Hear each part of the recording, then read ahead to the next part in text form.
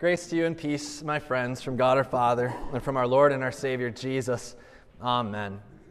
Many of you have been with us over the course of the last 6 weeks, and if you haven't, if this is your first time here, we have been working our way through this book called the Red Letter Challenge. If this sounds interesting to you, we have a book table still set up for those of you that would still maybe like to get one or grab one for a friend or a family member. Please do that today. We'll be putting that book table away after today. But in this Red Letter Challenge, in taking the words of Jesus and putting them into practical daily application, what we have been focusing on are these 5 principles of Jesus followers. And let me just tell you them again. Being with Jesus, forgiving, that is receiving His grace and giving it to others, serving, because Christ came to serve us, giving of the material possessions that we have, because they're not ours to begin with. And this week is a week of going. That is, as Christ's disciples, as followers of His, we have been sent to go into this world, not just serving with our hands, not just giving with our money, but also speaking with our lips.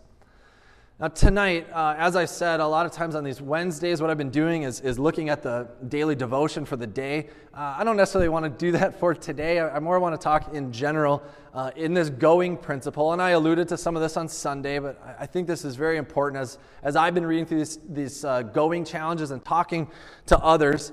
I think one of the greatest inhibitors to us sharing the good news of Jesus is this: we're afraid to go. I think many of us are fearful.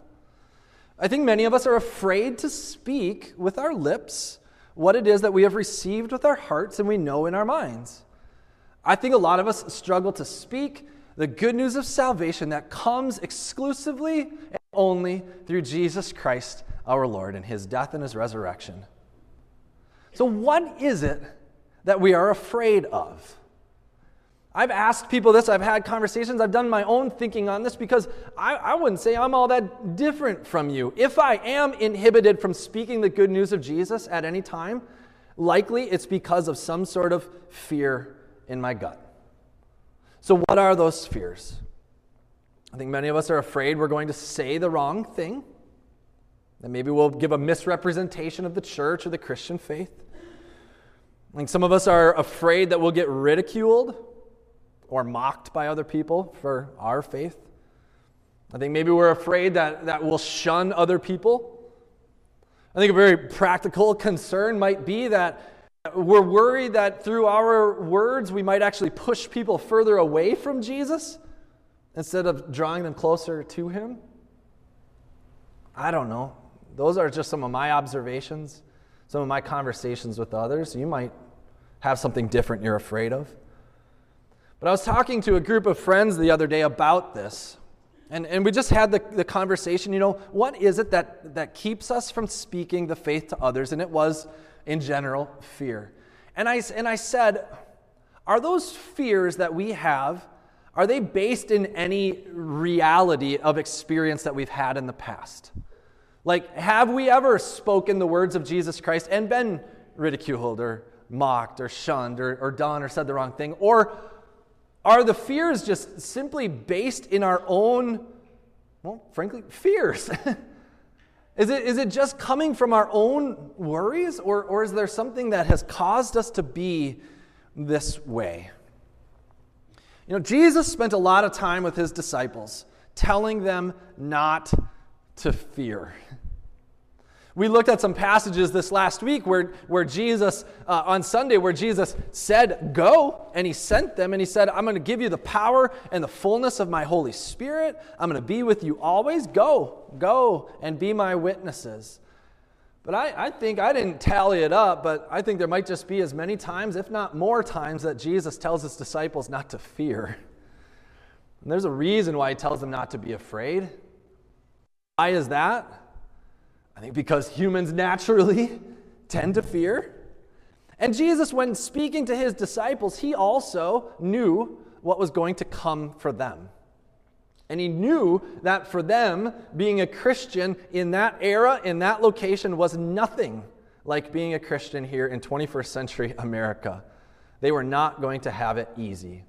And so he is warning them in advance, but also promising to them in advance. Tonight, we had read for us from Luke chapter 12. I'd encourage you to take that lesson back out if you've got it printed. And I really just want to walk through this almost sentence by sentence, section by section, and focus in on a couple of points here. See, what we read for this evening, right at the very beginning, Jesus said to his disciples, "I tell you, my friends, do not fear those who kill the body and after that have nothing more that they can do." Now, who's Jesus talking about here? Jesus is specifically talking about other humans who have the ability and perhaps even the authority to literally take their lives.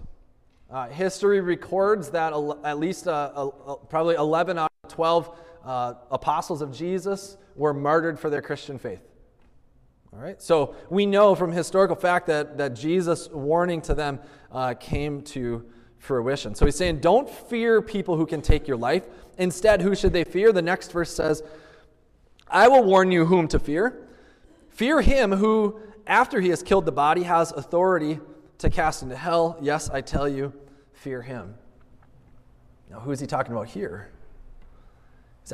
He's talking about God. He's talking about the Father who has the authority to judge and actually will judge the living and the dead. And so, oftentimes, Jesus says, fear him who can cast you into hell and take your life. Whoa. Wow. Martin Luther, in his explanations of the Ten Commandments, he always says, we should fear and love God above all things. Fear and love God. And what is that fear that we have of God?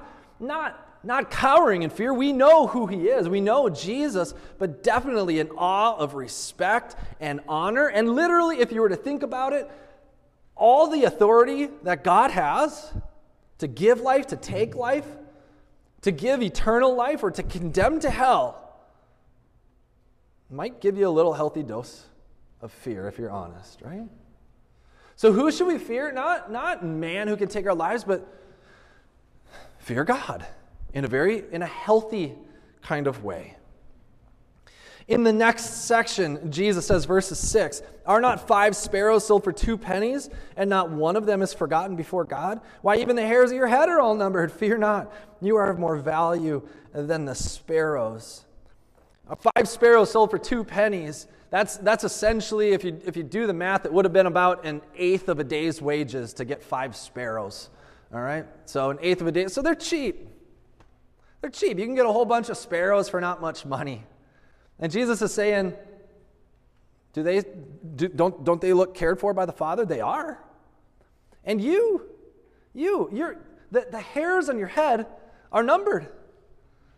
God has an easier time keeping track of some of you than others, but the hairs on your head are numbered. He knows. He knows them. He knows them, right? The hairs on your head are numbered. Why are you afraid? Fear not. You are of much more value than some cheap birds. Goes on, and I tell you, everyone who acknowledges me before men, the Son of Man also will acknowledge before the angels of God. But the one who denies me before men will be denied before the angels of God. And everyone who speaks a word against the Son of Man will be forgiven, but the one who blasphemes against the Holy Spirit will be forgiven. What's he saying here? He's warning the disciples there's going to come a day where you're going to have to give an account. You're going to be brought before judges and councils and kings, and they're going to try to get you to recant your faith. So, what shall you do? If you acknowledge me, if you confess faith in me, I will confess you before the angels of God, which is another way of saying God and all of his heavenly hosts. Jesus stands in the presence of God and says, this one, yes, this one, this is my beloved son, my child. This one belongs in our heavenly kingdom. But whoever denies me before men will be denied before the angels in heaven. Jesus says everyone who speaks a word against the Son of Man will be forgiven, which is interesting. That's when Jesus says the Son of Man, that's his way of talking about him in the flesh. When God takes on flesh, when he's here in his human form, he's saying if you speak against me in human form, that can be forgiven, actually. But if you blaspheme against the Spirit, that can't be forgiven. So how does all that work? Well, because, if you know Christian doctrine, we believe that Jesus and the Father and the Spirit are one. And so Jesus only speaks on behalf of the Spirit with the Spirit's power. So if you deny the Spirit speaking through Jesus, you're in a sense denying Jesus. You're denying who he is. And so if you blaspheme against the Spirit, what are you saying? This is essentially the unforgivable sin, as it's sometimes said. The only unforgivable sin is to say, I don't need you.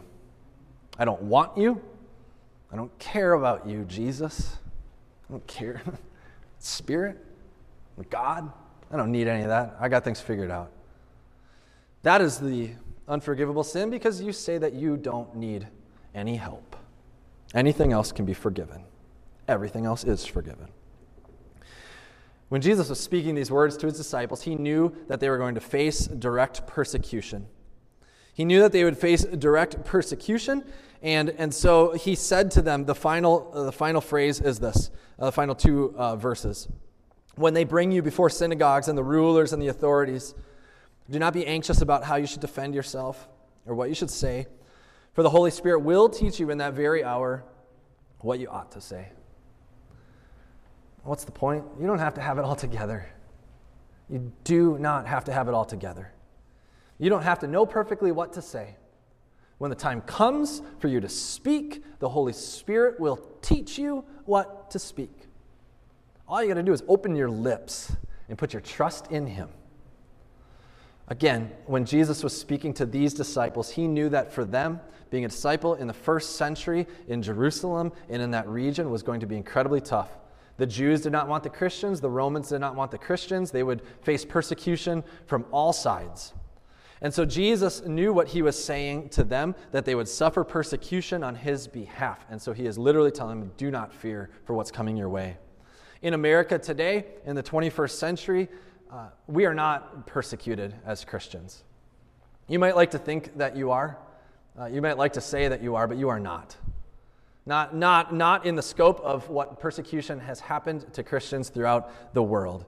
We are not persecuted. I think for us, the inhibitor to our spreading of the gospel is our daily fear, not our daily persecution. I do not believe that in 21st century America that we feel the urgency to preach the gospel due to persecution coming our way. I do not think that we understand the threats of death that come to Christians throughout the world. I don't think we feel the urgency, or I don't think that oftentimes we sense or even desire the urgency of Christ's coming to make all things new. So is there urgency in going? Is there urgency? Yes. People all throughout the world are dying without knowing Jesus, and you know some of them, and frankly, Christ is coming soon. Do not be afraid. Go and speak. In Jesus' name, amen.